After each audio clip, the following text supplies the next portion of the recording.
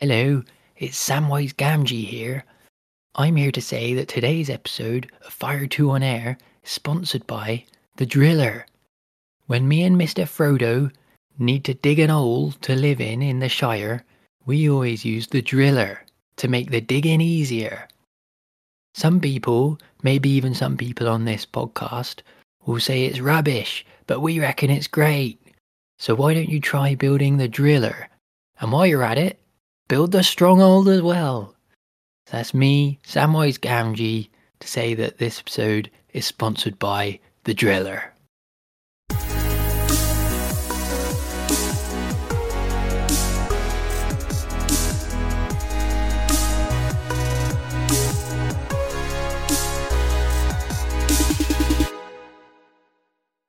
Hey, Terra Mystica fans.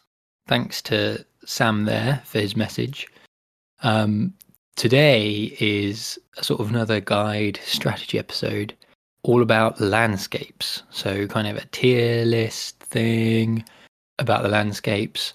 And this one was totally put together by Super. So great job, Super. I'm not on this episode. Super got Gino and Halai together to go through the landscapes, talk about how good they are, how bad they are for all the factions, and the strategy. So hopefully this is useful as, a bit of a strategy discussion, bit of a guide if you're newer to the landscapes. Hopefully it's useful. And an interesting discussion of them.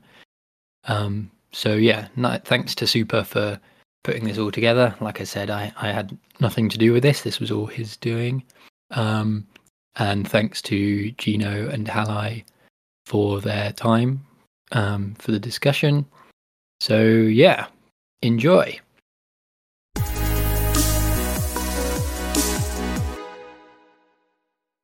So today we're gonna have a special episode, actually, because it's the first time, and maybe the last that EJ is not taking part in. And I'm here, Super Czarny. I'm here joined by two members of Team Europe of the International Clash, the Fire 2 Open champion of Season 2, is that right? Gino? Hi, guys. Gino. And the Board Game Arena arena champion of Season 3 or 2, Halai. Hey ho, I also don't know if it's Season 3 or 2, but hey there. But it was played on base map with landscapes, right? Exactly. So today we're gonna talk about landscapes themselves, mostly because we are like a couple weeks till this arena season ends, and the next settings for the next arena season are gonna be presumably fjords with landscapes, I guess. So that's why we were here to talk a bit about them. Each one of us, before the recording, made a list of the landscapes, and we put them in order. At the top, we put the ones that we think are the strongest. At the end, the ones that are the weakest. And for those who don't know, landscapes are a mini expansion for Terra Mystica that adds a special structure for every faction, and it works differently for every single one of them. And they're pretty different in terms of balance and how they work. So we will discuss it further here. So how about we start from the bottom, people? Yeah, that's a good idea. Yeah. I've divided my list into tiers, into 4 tiers. In the last tiers, I have only one faction, actually, and that's Halflings. What do you guys have at the bottom of your lists? Yeah, I have the same. I think the landscape from Halflings is the worst one. But I wanted to add one thing. What you said before about landscapes. I think that the game designer introduced the landscapes to this game to rebalance a little bit the factions, because some factions let's talk about base map. Some factions on base map were much stronger than other factions, and because of that, they introduced those landscapes to rebalance everything a little bit. And I That's think a very good point. I think some of them were done very nice. Others maybe are not that great, but I think we can talk about this now, going through the list. Sure. So let's talk about halflings. Very often the landscapes have a prerequisite. For the halflings, it works like this: you need to have your stronghold on board, and then when you dig a hex, instead of placing a dwelling, you can place this landscape, which is called the driller. The driller. And the driller works like this: that every hex that surrounds the driller, these special landscapes for halflings, can be transformed. Pay a total of 1 fewer space. So every hex around the landscape costs you 1 space less to dig. And But at least one dig. Yeah, at least one. That's important to say. Is the driller the official name? That sounds funny. Didn't you know about it? No, I don't know the namings at all. Sure. Well, not many do, because that's not very important. What do you guys think about the driller and its ability to make the hexes that you dig around it cheaper? Well, the bad thing about it is the prerequisite. So you need to build a stronghold of halflings, and the stronghold is just a bad thing in general because it costs 8 coins, which is quite expensive, and then you don't have a trading post up anymore, which limits your coin economy. So in the end, it costs you something like 10, 12, or 14 coins, and that's a lot for 3 digs. And usually you can dig a lot with halflings anyway. So I just don't like it. Usually you build in round 6 when there's nothing better to do and you don't have any scoring favors. Then it can be useful, but yeah, I think that's not a good landscape. Yeah, and adding to this, a big issue is often that at the end of the game, if you compare your network to the network from other players, you're missing exactly one structures because the prerequisite from the other factions is often much easier to build the landscape, and so at the end of the game you're missing one structure, which others don't, and so you need to think about this in the auction. And I often pay around 5 to 7 points less to halflings just because of that, because I know most of the time I'm one structure short compared to the others, and that means around 7-8 points at the end of the game. Yeah, good point. I think that's the main reason for some of the landscapes to be bad. Just if you're not able to easily build it, you have one structure less. And if you want to compete in network and you most likely cannot build the landscape, you won't compete on network. Yeah, the driller for halflings became somewhat a meme rather than a viable option. I think everyone pretty much agrees that it's the worst landscape. And apart from being just simply bad and not useful, it's actually, as you guys said, it's on the contrary. It's a disadvantage to halflings to play on landscapes expansion because they lose that one structure that everyone else gets, right? Yeah. So it even hurts them to play with landscapes. So that's actually pretty bad. Yeah. Maybe that comes from the old days when the meta was that halflings are OP.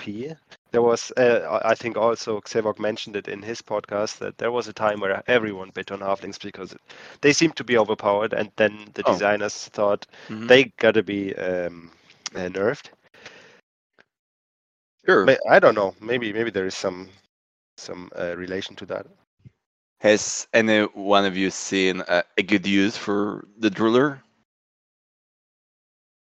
I think I can't remember a game where I built the driller. Yeah, and I think we would remember that if that happened, right? I think there is some guy called Bloch Yeah. There's that Bloch who plays the Halfling Stronghold a lot, and he used it to dig some grey hexes in round 1 to be annoying and to connect early, but I think it was more fun than really useful. Sure. All right. Let's not spend too much time on that. Let's move to the other one. I have a couple of landscapes in my list that are at the similar level, but I think the worst among those that I chose in next year would actually be nomads. Oh, interesting. Yeah. We're probably gonna talk about witches soon. Probably not. You guys probably have witches, right? Yeah, I have witches. I don't have a clear list, but there's Sure. witches is tier 4 for me as well. Yes, Sure. just because you almost never build it, it's just useless. I can remember one single game when the Witches landscape was the game changer, and the guy who plays the landscape who has placed the landscape won the game because of it, because he could make those 3 steps in the cults, and that was the difference. He won with 1 point, and without the landscape, he wouldn't won. And yeah, that was crazy. But it's, I don't know, 1 of 100 games or something like that. So So Yeah. Witches landscape needs, in order to actually place it, you need to have your 2 temples up on the game board, which can be pretty tricky for witches who usually do not build temples. They'd rather upgrade their first temple to a sanctuary. And the landscape works like this: when you form a town, instead of taking the 5 victory points that witches usually get from their faction ability, you can exchange it for a free cult steps in a single cult once, right? So you exchange 5 victory points for free cult steps in a single cult. And yeah, that's actually people also in general. There's we commonly think that it's a pretty bad landscape, especially since you exchange one ability for the other, right? It doesn't add anything; you just exchange one for the other. And for the most part, the free cult steps isn't usually the better option than 5 victory points. You can only, I think, you can use it as to lock up a cult and make a 8 victory point swing with your opponent. But other than that, usually taking the 5 victory points is better, and the prerequisite, the 2 temples requirement is pretty hard for witches. But to be fair, I've actually seen many people play witches with landscapes, especially in bullets. I right now play a lot of bullets. We usually play landscapes, and yeah, actually, one time landscape saved my butt because I could use 3 steps to gain 4 power of this cold step that allowed me to build another town or upgrade shipping for network, something like that. And yeah, it's not great, but to be honest, I see people build it and use it from time to time. I don't think anymore that it's completely useless. That's all. It's not great. It's pretty bad, but I just don't think it's useless anymore. At least for me. yeah, so there are some situations where it can work, like you said, if you need the power to connect or something. But normally, it's just better to take the 5 victory points. And the next thing is, again, like halflings, that because the requirement is so hard or not so usual, often at the end of the game you're missing this one structure.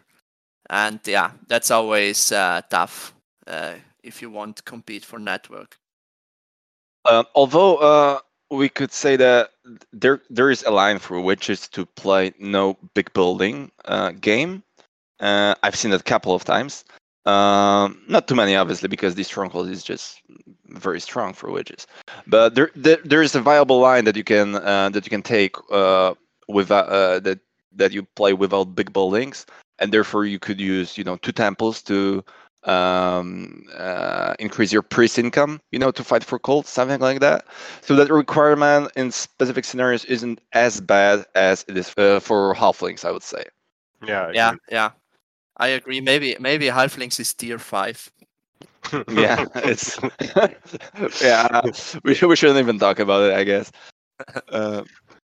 But yeah, generally speaking, the Ravens blunder, that's how Witch's Landscape is called, is generally considered to be the worst, one of the worst. But I still believe that Halflings is like I'd rather forget about that such a landscape even exists. Which has got some play. Ravens blunder got some, use actually. Like one game Okay. in 100, but still. Yeah. What is the next faction on your list? Actually, I put, yeah, that's a hot take. I put nomads below witches. Okay. Yeah, and due to my quite recent games in the last month, I've seen witches play quite a lot of landscape, and yeah, I generally do not play a lot of nomads, so it's just my biased opinion. But I think that nomads do not really care about their landscape or not. They usually win the network race anyway. That additional structure that well they can place, right? The only prerequisite is that you need to have your trading house or trading post up, which isn't too hard for them.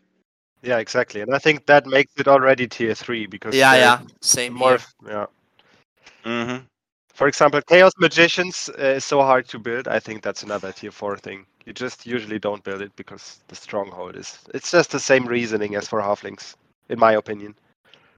Okay, so let's just talk a little bit with nomads, and we will move to Chaos Magicians. Okay, sure. Nomad's Landscape, as I've mentioned, the only requirement is that you need to have a trading house or trading post, whatever you call it, up. And then you can, when you dig a hex, or you can actually sandstorm the hex. It's a little detail that you should keep in mind.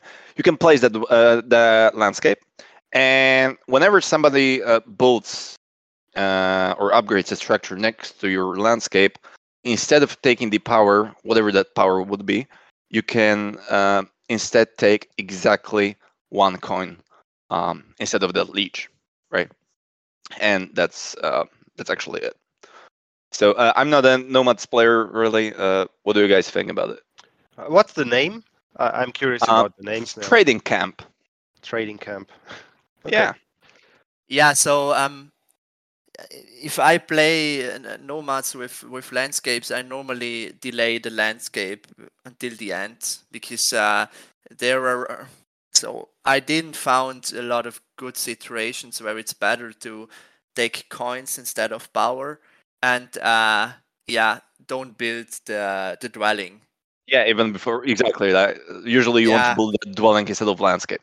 Yeah, that's the reason because I'm always greedy for the worker income, and so I prefer the worker income over the coin because normally you can just take the power and it's as good as the coin. In the late game, it could be good if you can leech or if you can take a coin instead of 5 or 6 power. Of course, that's very nice. And in some rare situations against cultists, it's great because if you take the coin instead of the leech, cultists can't take a step in the cult track. Yeah, that's interesting. That's an interesting combination. But for me, it's also tier 3. So on the bottom side of tier 3, but tier 3 because the requirement is pretty easy. You can just build a trading house.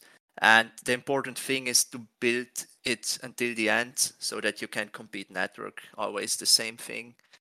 And because of that, it's tier 3 for me. Yeah. The funny thing about the Nomads Landscape is that you need to have a trading post on the board, as you said, Super. And it's one of the landscapes where people miss quite a lot. I built the temple, and now I can't build the landscape anymore. Yeah, exactly.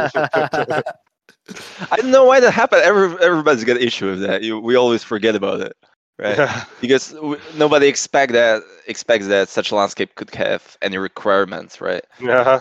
That's probably it. Well, coming back to witches, just real quick, my argument is that nomads are pretty, in my opinion. That's just my opinion. Let's get, is that nomads do not really care about their landscape. I would say they're pretty indifferent. It's just another structure that doesn't give them anything, right? While witches landscapes, actually, the idea behind it is that it should technically open a different strategy. For example, no big building witches, right?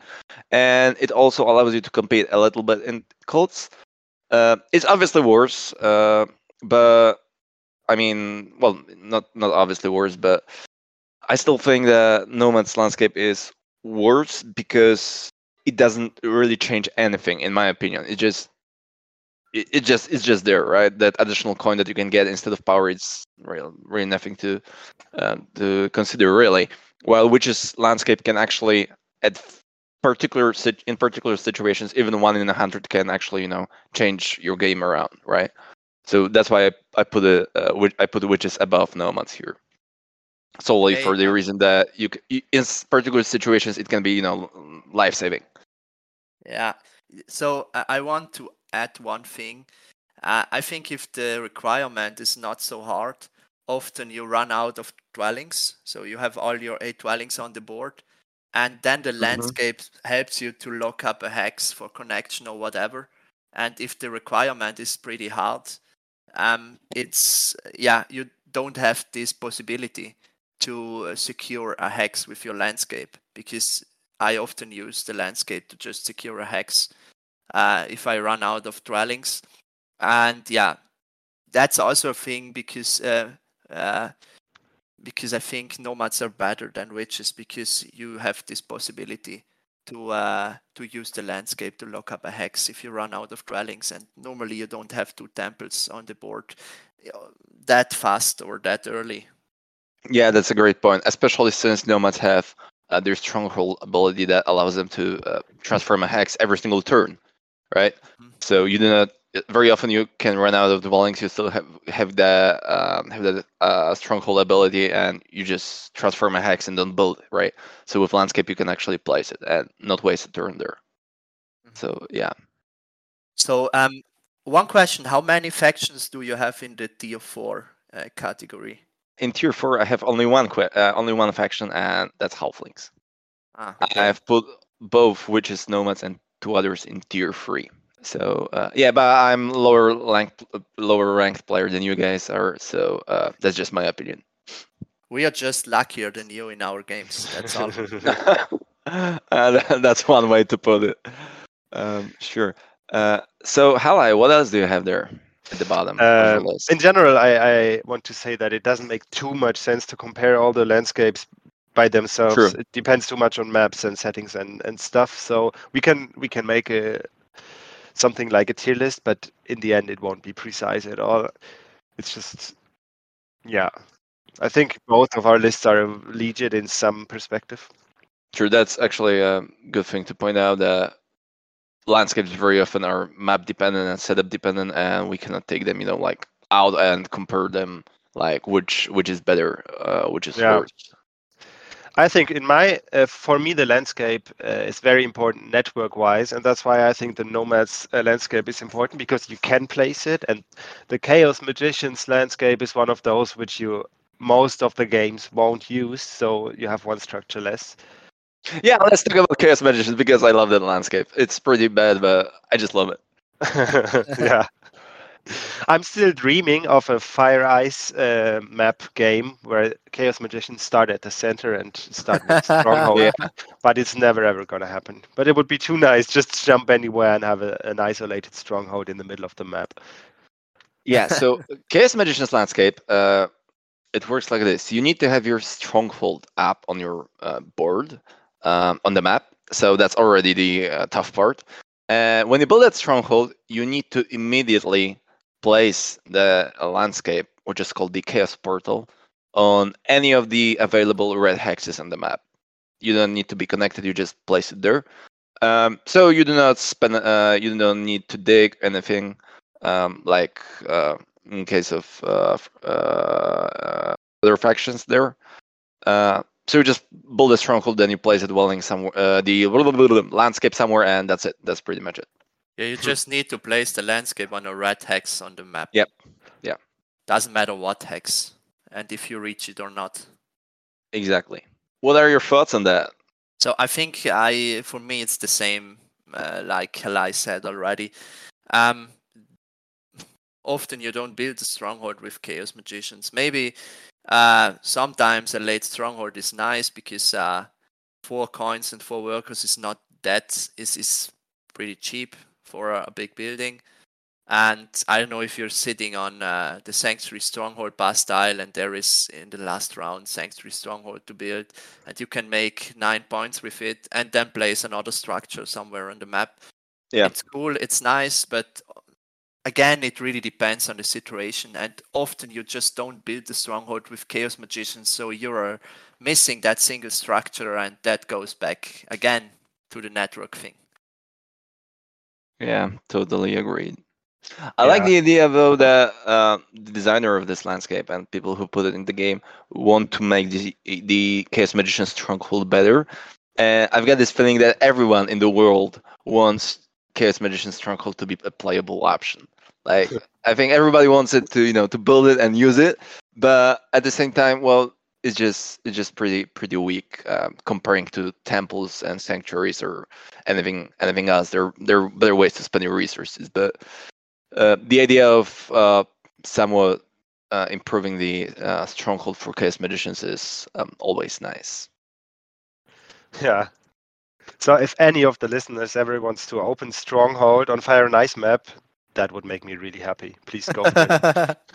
Yeah, we're still waiting for it. Yeah, the worst thing is that I've never seen actually. Well, I saw people use it, right? Like they just build and play the landscape, but I've never seen anyone like, oh my god, he just moved to that hex at the end of the map and he started building up from there or anything like that. I remember one game by, I don't know how to pronounce his name, Rafa Fury or something. Yeah, Who was playing tall Chaos Magicians, and he had the pass tile, and he built the stronghold to block someone's town on a red hex, and he won the game. That was a nice usage, but that's very rare. Yeah, that's the situation. What map was that? It was base map. Yeah. Okay. Okay, so do we go on to tier 3 lists? What else do we have? Yeah. In my tier 3, I have only one more faction. That is Darklings. And you guys probably have a couple of them there. Yeah, I have 4 factions there. Mm-hmm. So so on the bottom is Nomads, as I already said. It's on position 11 in my list, and on position 10, I put Engineers. Oh, really? So I have to say it really depends on the map, because on some maps they're pretty strong. But I think so. I made my list for the base map, and yeah, I think the Engineers landscape is not that great on the base map. Okay. Yeah, you can have some play, of course, in the east if you place the landscape on the blue hex, and you can bridge. So first of all, there is no requirement for the landscape from Engineers. I don't know the name. Do you know the name? The Tower Bridge, right? Tower Bridge. Yeah. Is it? Bridge Tower. Bridge Tower. And then you can build from your bridge tower land bridges. So you can bridge over land, and yeah, in some cases it's nice, but yeah, I don't think it's so nice. But the good thing is no requirement, so you can place it whenever you want. Yeah, actually, they're my number 6 landscape, mostly because I love the fact that it opens so many great possibilities for some cool towns on various maps. It's fun. That's true. That's true. I think that deserves a couple of points right there. I remember not long ago I played Engineers with landscapes on fjords, and I opened with double temple and then landscape with single or double deck or whatever. And actually, I built 1 or 2 bridges in round 2 and 3 that allowed me to get to some other hexes. I formed a rather quick town, and because of that, I also built a stronghold in round 3 with 2 bridges going. So I got a lot of points out of there. So my point is that if if you would want to, if you're in a situation where you would want to, get some bridges going, the landscape can be actually pretty good because you're not limited to the hexes that are one river apart. Very often you can just build a landscape, bridge to another hex, possibly another gray hex, and build a bridge right there. And yeah, I've seen a lot of very cool towns, especially in the Fire and Ice map and Lakes map there. Yeah, so cool down wise, I think it's on position 1 in my tier Oh list. yeah, But definitely. I think in general it's super nice to not build bridges that early with engineers, because you can use those 2 workers so much better in other ways if you want to build bridges with your workers. And because everything is so cheap, you can build easily dwellings, trading posts, temples. Everything is cheap, so wasting your workers for a bridge, what gives you 3 points, or even more often 3 points, I think it's better to use this economy, those workers for expanding and making your economy rolling. Engineer's landscape is possibly the most map dependent landscape right there. And now that I remember, I made a pretty good use of the landscape because I was the way the Furious map is constructed. I didn't have I didn't have access to like easy gray hexes that I could ship to, especially since the engineers, as opposed to the base map, they start like in the centers of those two land masses on the Furious map. So in order to dig and ship a lot and get those easy hexes, it's not as easy as it's on base map, for example, where with 2 ships you can reach like 10 different hexes, something like that. So that allowed me, to just spend 2 digs or something, and form an earlier town that also boosted my economy. And yeah, I had the stronghold on top of that. At the end, I also connected somewhat, so that was pretty good. But yeah, I agree. It's very dependent, and so for the I most agree. part, So it's yeah. I think engineers on fjords, no, not on fjords, on lakes, are in tier 2 list and not tier 3. Because of the landscape. Yeah, because of the landscape there is much better than on the base map. So yeah, as we already said, it really depends on the map, but I think the landscape from the engineers is somewhere between tier 1, tier 3, tier 2, tier 3, depending on the map. Somewhere in the center, right? Yeah. All right. Yeah. There was another faction that you mentioned, didn't you? You mentioned Darklings, and I think I agree they might be tier 3. Yeah. Yeah, I have them too on the next, so they are on position 9 in my tier list. So after engineers. So Darklings are somewhat. I've got mixed feelings about their landscape. Darklings landscape requires you. Well, first of all, you need to have your stronghold up. That's a prerequisite. And then you build it. You build it like most other landscapes. So you just dig a hex and you place it, and that's it. And it counts as a dwelling points wise. So it doesn't give you an income, but if it's dwelling route, or if you have Earth 1, or you have dwelling path style, it just gives you those couple of points. But still, you need to have your stronghold up. And it's called a camp. What's it called? A camp. Camp. Just camp. It's a camp. Okay. Yeah. We got a trading camp and we got a camp. I see. Yeah. Yeah. Well, whatever floats their boat. I think there is not so much to say about the Darklings landscape, because it can be useful if you run out of dwellings and you have the stronghold up. Normally you don't build your stronghold that early. If you build it maybe in round 6, and then you can just build one more structure with a single priest, and that's pretty cool. If you have a hex in range with just which just costs 1 dig for you, and you can place down another structure. But at the end of the day, it's not something so special, because it's a dwelling. if you have the stronghold, but yeah, you don't have the stronghold that often with Darklings. Yeah, I personally like it more than you guys, it seems. I can't really tell why, but I have some positive memories or feelings to it, and many times it makes it a lot easier to form a third town with Darklings. Sometimes you need to build a temple and a trading post and then find a space to dig or something, but with the stronghold you just build the stronghold itself, which adds another power to the city already, and then you can just put the landscape anywhere, sometimes to connect, sometimes to just form the town. It just underlines the Darkling's general flexibility a bit more, and I feel like maybe I would rate it tier 2 now after thinking about it again. But it's not special, it's not fancy, but it's solid, I think. Yeah, sure, fair enough.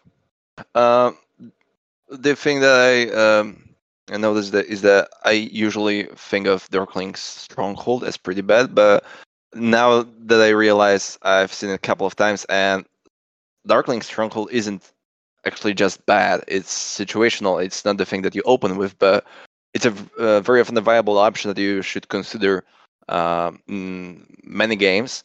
And yeah, also you get immediate priest that you can spend to build that landscape, right? That's pretty Yeah. cool. And also we've played coming back to those bullet games. We very often play with very nice scorings, and there is the scoring that counts the distance between your stronghold and your sanctuary, and yeah, and there's the big building tile and the very often late big building events. Building's Darkling Stronghold isn't that hard, isn't that bad, and that additional landscape is just an addition to it, right? It's just a little thing that can earn you a couple of points, if not for the dwelling itself. I know, network swing or something like that. So yeah, I would say it's pretty, like okay, solid, something like that. Okay, I think okay is good. Yeah, it's a good word. Let's call it the OK camp. Yeah. You know what to do. Let's go to the OK camp, have a beer, and relax. Yeah, because Darklings live on marshes, right? They need to build camps there. Makes All sense. right. Yeah, definitely. Okay, what else do you have there, people? We've got cultists still in tier 3. Yeah, we have the same there. That's the last one in tier 3, cultists. Yeah, I expected that. So I am a huge fan. I'm gonna say I'm a huge fan of cultist landscape. I gotta say. The good thing about it is it doesn't need any requirements. So you can build the landscape with your first move if you want to. And what it does is at the end of the game, if in a cult you tie with cultists, the cultist is the one who wins. It's like the landscape makes you be half a step higher than you originally are. Yep, exactly.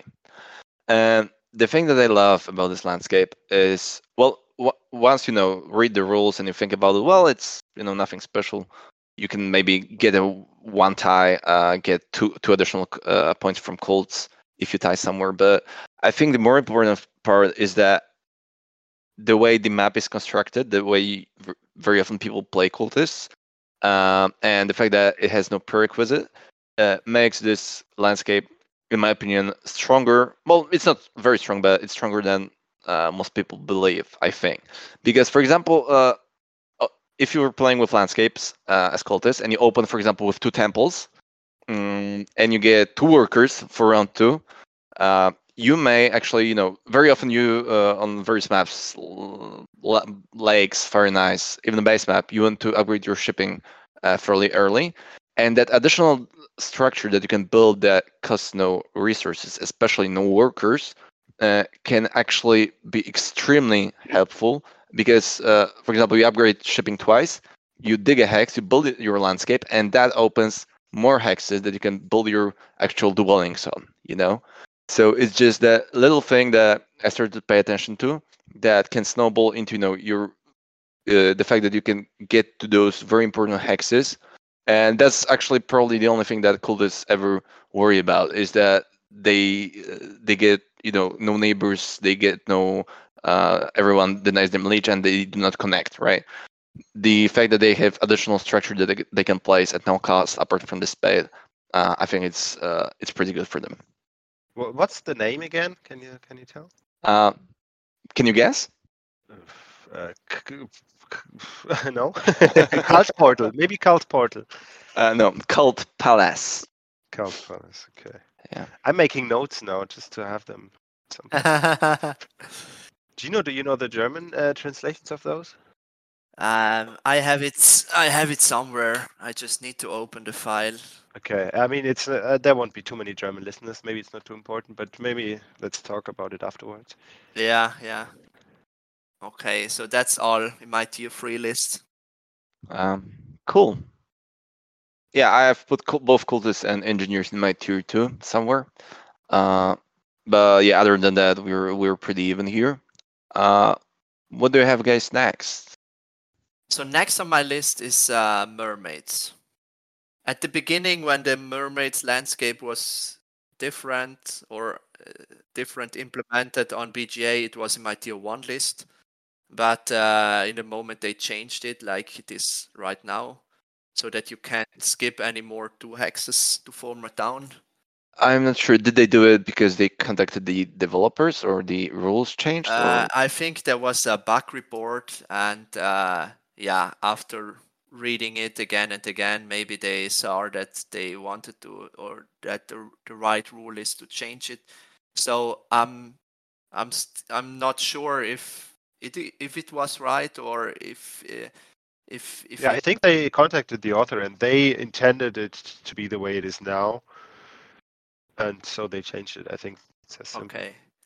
Just let me say that in the manual rules for the landscape, they have almost the same description as river walkers, right? And the river walkers landscape works like previous mermaids landscape. So yeah, go ahead, Gino. Yeah. So yeah, I think in the beginning the mermaids landscape was really, really powerful because you had a lot more flexibility in forming towns, and in my opinion, it is good that they changed it because right now the landscape is good but not overpowered. Because you still have the possibility to form a town somewhere with just 2 structures, and then you build the landscape next to it. So maybe for our people's listening, the mermaids landscape, you just need to use, so no requirement, and you just can use a dig and place it in the water next to one of your structures. And yeah, that gives you the possibility to make 2 structures into 3, and with a sanctuary you can actually form a town.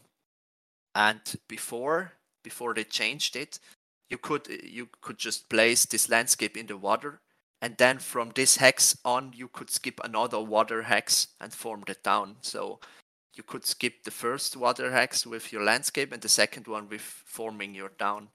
And yeah, they changed it so that if you place the landscape in the water, if you skip a water hex, you need to use the hex from the landscape. And yeah, because of that, they made it a bit weaker, but it is still pretty good, in my opinion. Very important to point out that when you place the landscape, you need to place it at the same hex that the town tile goes once you form a town, right? It's got to be the exact same spot.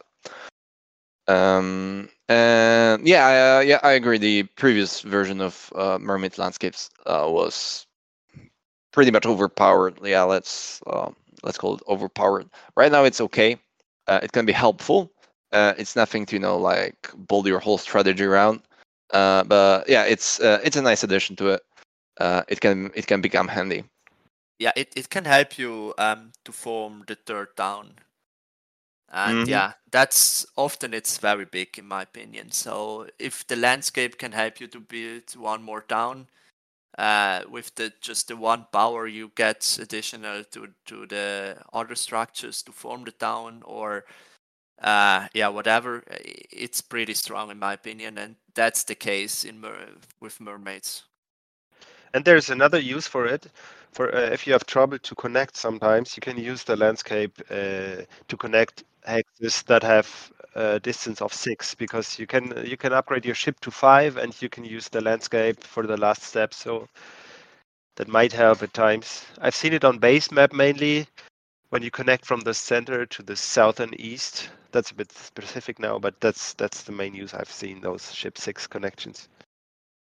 And also, the other thing that we have to mention is people always get confused while placing the landscape.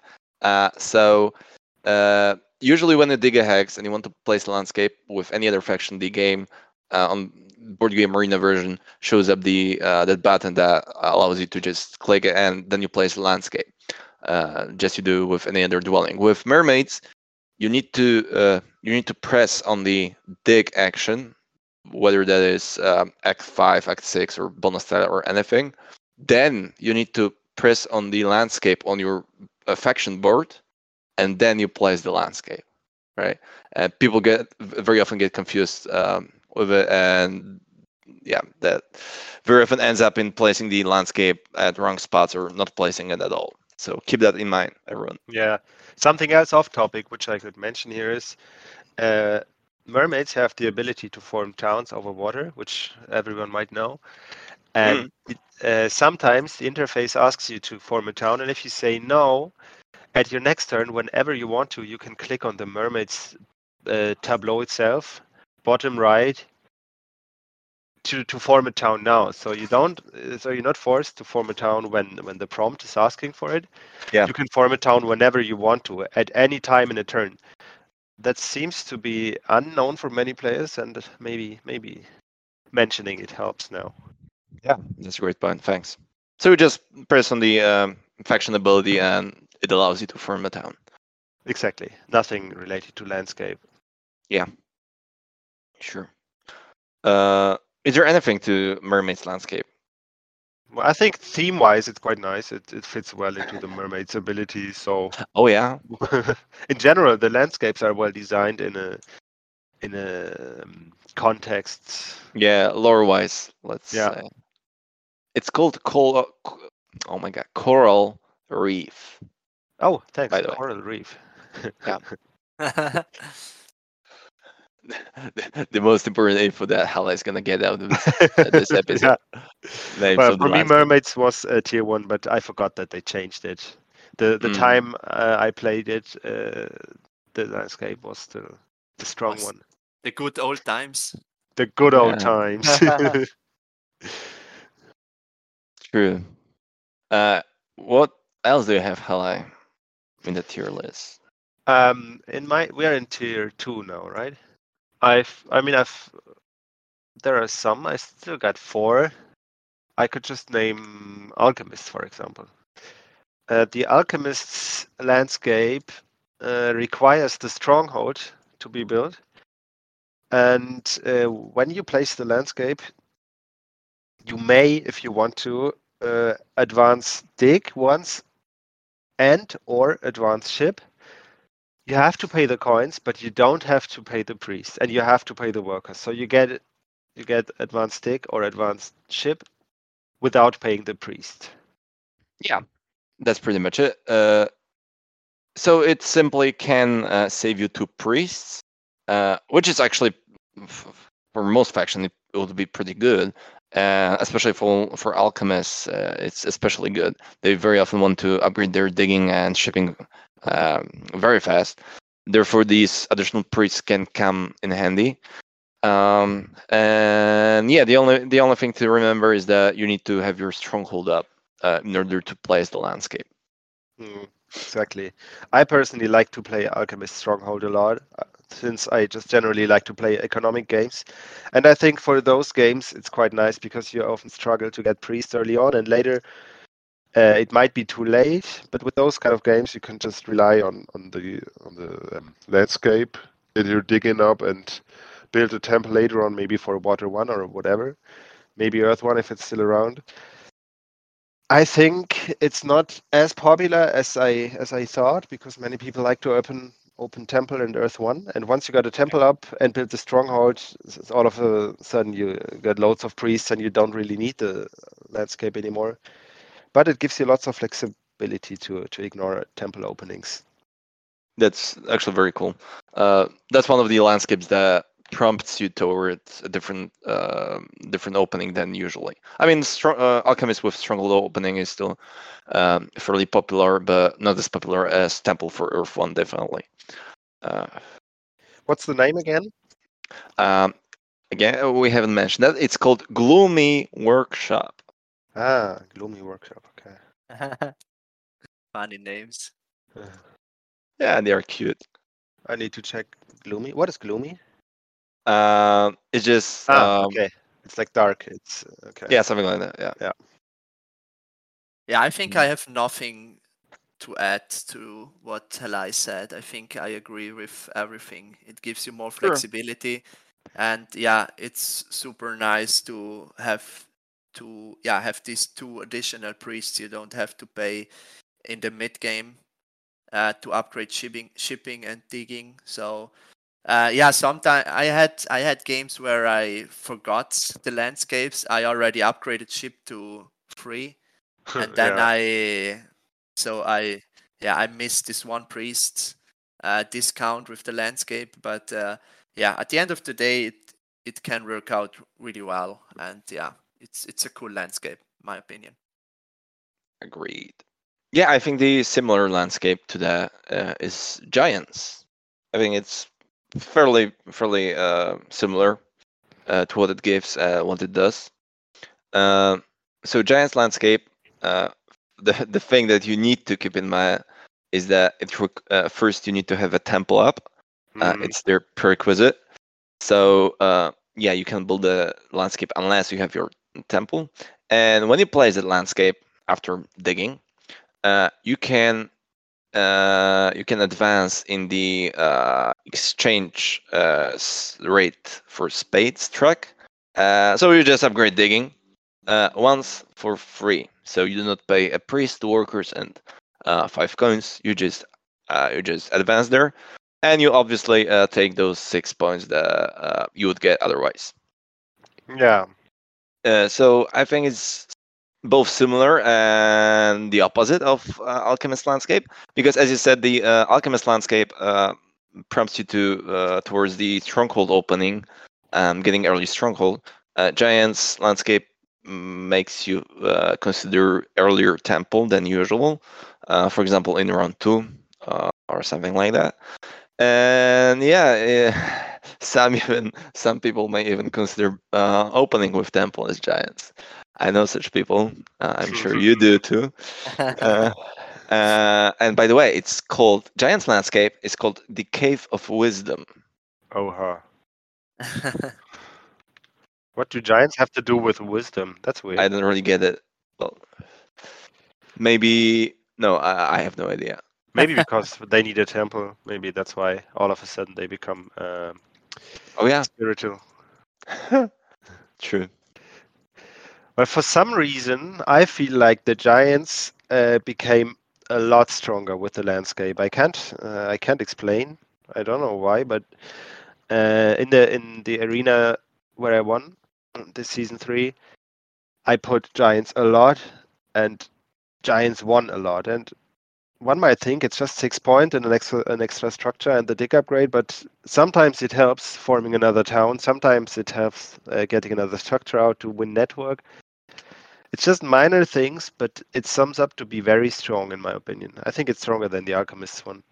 Yeah, I agree. I think it's on position 4 in my list. And so I also played some games with landscape with giants, and it helped me a lot to form the 3rd town often, because I put the landscape and then I upgraded dig 1 more time so that I could dig with 1 worker. And you can just dig 2 more hexes in round 6 with 2 workers essentially. With 2 workers. Yeah, with 2 workers, but because of the dig upgrades, you can often just dig 2 more hexes, and those hexes, of course, give you a lot of points from the network and helps you to form another town. And yeah, let's say that the flexibility is much higher with the landscapes. Mm-hmm. It also opens some digging strategies that I haven't really seen, but yeah, giants with their landscape, it's very common for them to actually upgrade digging once more, or even without it, and just dig 1 or 2 hexes in the round 6 to connect to a network or to form additional town. So yeah, that's a cool addition, and you also get the 6 victory points, which is nothing to sneeze at. You get the 6 points and you save all the resources for the dig upgrade. That's pretty huge. Yep. Although you probably in vanilla version without landscapes, I'm not sure if any one of us has upgraded digging as giants apart from the pure points in the round 6. But yeah. I tried that. I've had one day I decided I need to find out how to play giants with advanced digging without the stronghold, and I went to Terra Mystica AI, and I really tried to find a line, but I had problems even beating the AI, so it just doesn't work. But I really wanted it to work. Well, yeah. But then all of a sudden, Nerdcube and you guys started playing and Bizel Temple Giants all the time. So I thought maybe they find a way, but Wait, what do you mean, you guys? Who do you have in mind? I thought you also did, right, Super? I don't play giants often. Yeah, I probably tried it once and I failed, and I never tried it again. But I mainly think of Nerdcube and Bizel. Those guys really wanted to play those Temple Giants, and there seemed to be a fashion to do it at some point, but then they stopped again. Yeah, fortunately for all of us. Yeah, let's move to the other landscape, to the other faction. What do we have left? Probably the next on your list would be dwarves. Yeah, that's the last one in my tier 2 list. Mm-hmm. Yeah, that's a very interesting landscape. I think it's well, to be honest, it's pretty good. It's also very map dependent. Yeah, super map dependent. Yeah, but the thing I like about this landscape is that it solves what usually landscapes should do, in my opinion. They should solve some problems that factions have, and this landscape pretty much always solves the one problems that dwarves always had and always will have, which is connecting their two town structure starting spots. So it's called the Great Tunnel. It's got no prerequisite, so we just dig and build it. And with the tunnel, with that Great Tunnel landscape, you can jump, you can tunnel through not 1 but 2 hexes. You can skip 2 spaces, but only if that tunnel starts from that landscape there. And also, sometimes people forget, and I almost forgot, is that every time you get a spade as a cult bonus, you can use tunnels to spend these spades, and you do not pay workers for that. And also, these tunnels do not have to come from the Great Tunnel. Is it clear? Yeah, I think that's an important point, that you can use spades from the cults, from the cult rewards. Yeah. As tunnels. Yeah, and that's pretty strong. Yeah, I think maybe balance-wise, this feature is nice, but rule-wise, I don't like it. I don't see why we need an exception here. Why is it allowed to jump when you get it from the cards without paying workers? Whenever you do that, you need to pay workers, but in that specific moment, you don't. I don't know. I like clear and simple rules, and this one is a bit confusing.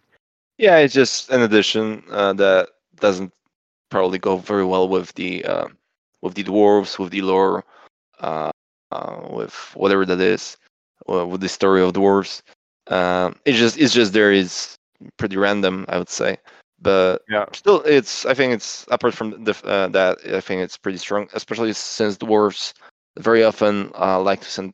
They're pretty culty faction, and they can very easily get those cult spades at different stages of the game. So yeah, but the main thing, why this landscape is actually very good is it allows you to connect easily between huge distances, and that probably works for every map that there is. Yeah. I think especially on lakes, if you're able to place the landscape in this really center Yeah, red hex, you can reach 3 or 4 hexes with a range of 2, and that's super powerful. yeah, that's huge value. So it's very important where you actually place it. It can be actually game changing, and yeah, it makes the dwarves definitely stronger. And it's fun. Using the dwarf Yeah. tunnel is fun. Always fun. Yes, especially for connection. I mean, the main reason why this landscape is so strong is that it gives you much more flexibility with connecting, and yeah, that is often game changing. Yeah, and even though it's just one more hex, right, that you skip, when you actually place it and play it and you check the map, there's so many different spots that you can place it and connect on any map, that being Yes. base map, fjords, whatever. There's so many different spots, and this additional hex opens up, this huge range of possible hexes to jump to. Yep. Yep. Let's move to our. Is it time for tier 1? Eli, I think you have another one in tier 2. Am I right? Yeah, I've got Orin still in tier 2, but maybe you guys have it in tier 1.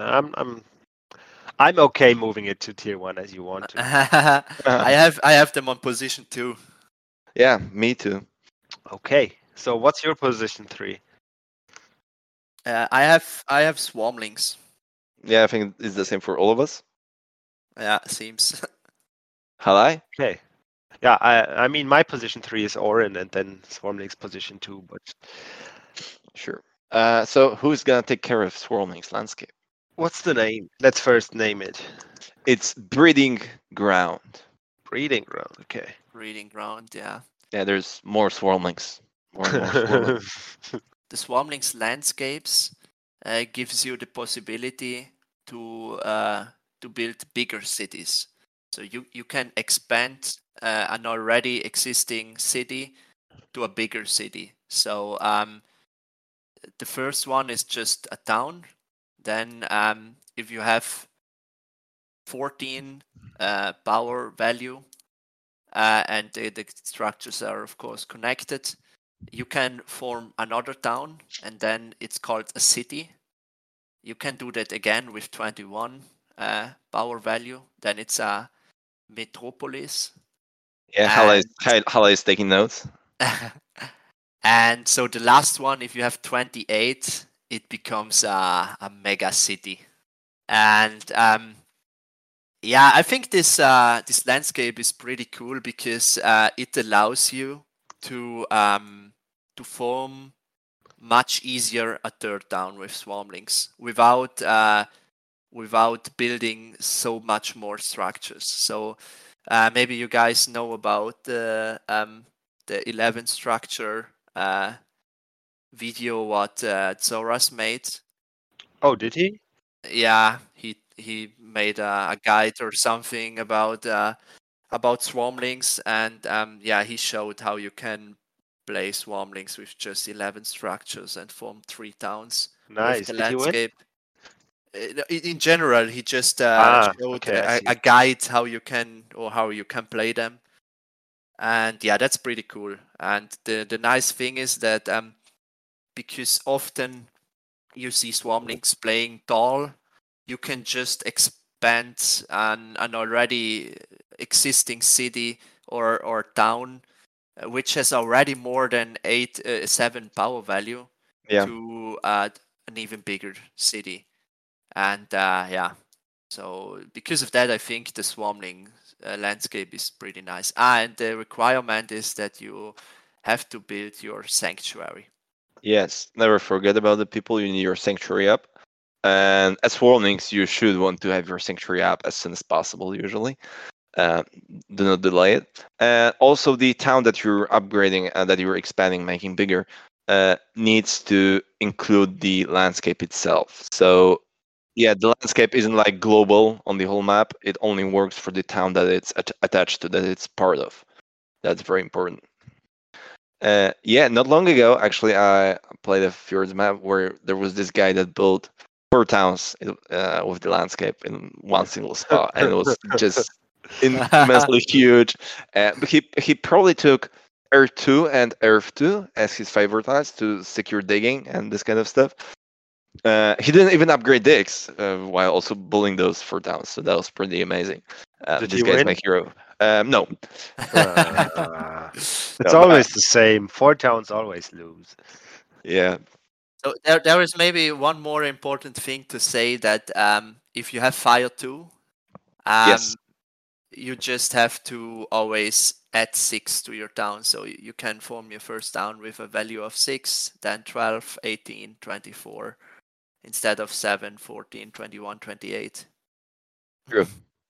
And the landscape itself, I like it because it opens. Well, you play Swirlings pretty much the same, but the starting spots can be very different. So, for example, you might consider double west Swirlings on the base map, which is the old school way of playing them. One in the west, one in the southwest at the bottom, and you just connect those dwellings and you build one mega town. And yeah, you can play solitary Swirlings. You don't need really neighbors to you've got additional value if you manage to play on your own. So you can build 3 towns, for example, in one single spot. So yeah, that's pretty cool. Yeah, and people generally, Swarmlings definitely, even though they're already a pretty good faction, and I think they're just stupidly good, and therefore I almost always pick mermaids in most of my games just to avoid Swarmlings. Yeah, the breeding ground, the landscape adds additional value to them there. Yeah. But they can form very cool looking towns, I have to say. Oh yes, it's always good to see one mega abomination of a town. Mhm. And then even win network. Oh yeah, definitely with one town, right? Yeah. That's pretty huge. Anything you want to add to Swarmlings, or you move to Oran? Let's move to Oran. Let's move to Orange. All right, Right. it's your turn, Gino. You like Oran, we know that. Yeah, I like Oran. They are pretty cool, even if I don't, or if I lose most of the games, but it doesn't matter. The cool factor is much more important than winning games. Yeah, exactly. So the name of the landscape is Tree of Seren. Can you pronounce Sure. The Tree of Serenity. Serenity. Okay. Tree of Serenity, true. And yeah, it gives, in my opinion, a huge value, or it makes Auron a lot better, because so it has no requirement, and in the moment you have the landscape on the board, if you close a cult, so if you reach the 10th spot in a cult track, you get an additional 4 victory points immediately. And yeah, it's so for me, the landscape from Auron makes them playable like witches, because if you are able to close 2 cults, or maybe even 3 if the game is going really really good, you get an additional 8 to 12 points, and that's huge. That can often be a game changer. Yep, they can be like cult witches, and they're also green, so they can use the usual advantage that green factions have. Yeah. Yeah, the only thing to keep in mind is that people very often, very often, I've seen a couple of times where people just play Oran, they bid them down, and they want to close those cults as soon as possible, and then later they realize, oh my god, I haven't built my landscape just yet. So just make sure you have it on board before you close the cult. Yeah, the thing that I really like about the landscape is the sole effect that it actually makes the Oran a playable faction that you can consider in various matchups. It's not like they're with all landscapes. Oran are unless they're at the opposite of the sandwich factions. They usually are the 30 victory point faction in the auction. Usually, With this landscape, it actually they can be pretty good. They can certainly be a viable and reliable option to play. So yeah, the landscape simply makes this pretty bad faction in general, or one of the worst factions in the game, to the average, the good ones, the decent ones. Yeah. So I think when you play Oran with landscapes, you usually want to go on cults strongly, and I think green factions in general like to, especially on base map, like to expand a lot. And I somehow feel pressured playing Oran with landscapes to go for cults, which I usually don't want that much. Because you also at the same time want to secure your hexes. Yeah, exactly. And then there is that dilemma, and usually, I need to win the cults, so I go for cults since I have that landscape. That you pay some flexibility. That's my feeling. That's a good point. But mainly fun-wise, I mean, it's a strong landscape. Nothing to say about that. Yeah, I mean, if you just read the rules, it's even if you didn't know the faction that it belonged to, it sounds pretty strong, nevertheless. Yeah. All right. Without further ado, let's move to the landscape kings. Landscape winner. Yeah. Without a hitch, we all love them. Every player that plays this faction. And the winner is Halflings. Oh no, sorry, it's Fakirs. It's Fakirs. Obviously, our yellow flying buddies. The landscape. Every Fakir player loves playing with landscapes, and the fact it's what I said about Orin is that their landscape makes them a reliable option. With Fakirs, it's even more. They can, for example, for me, I don't know the setup, but I believe that Fakirs with landscape on Fjord's map is top tier faction. No matter the setup or the color wheel or anything like that, they're like almost as good as cultists or engineers on the base map, I would say. Fakirs on Fjords with landscapes. So why is it that good? First, it's got no prerequisite, so you can build it whenever you want. And once you have it, every time you fly to a hex, it doesn't matter if you dig or you build or dig and build, you earn 2 coins. And that's pretty much it. There's nothing more to it. and it's called Flight School. This is the one I know. Oh, yeah. Well, the most important one, after all. So yeah, good for you. I can talk for hours about this landscape, because I love it. Yeah, I think the most important thing is that you just save 2 times the coin action, or at least 2 times the coin action during the game. And Yeah. that gives you, of course, much more flexibility. And of course, you can expand faster with these coins. And yeah, it makes them pretty strong. The thing is, you can use those power for other things, baits or things you need to expand even more. And it's in my opinion, it's the best landscape on base map. I don't have so much experience on other maps with the landscape, just on lakes, of course, because of the last arena season. But in general, I think it's the strongest. It's the strongest landscape. Yeah, and it gives a clear strategic path to Fakirs. Usually, what you want to do is you want to build temples to gain priests, to use them for flying, because flying is points. But when you have temples, you don't have any coin income, so you need to get coins somewhere. But with the Flight School, you can just go Earth 1 and get the coins from flying itself, and it's just a clear game plan that usually works. Yeah, that's true. Also, I think it's the only landscape that we've talked about today from the vanilla factions, is the one that can be actually stronger if you know how to use it. I mean, throughout the game, because for example, you can people sometimes miss it, that you can dig a hex with a fly and not build that dwelling, right? And then you build it, and this way you get under you exchange one priest for another fly, which you would do anyway, but at the same time you get 2 additional coins. it also changes a little bit of the math throughout the game, where you can pass early because you don't need that many coins. There's all of those things. You don't need very often. You don't need the 7 coins action. You don't have to pass early for that. So there's a lot of these little things that can happen throughout the game for factories that isn't exactly the same as for any other faction, right? Because this one changes them so dramatically that it actually can change every little decision that you make throughout the whole game, from round 1 up to round 6. Yeah, good point. Yeah, I agree.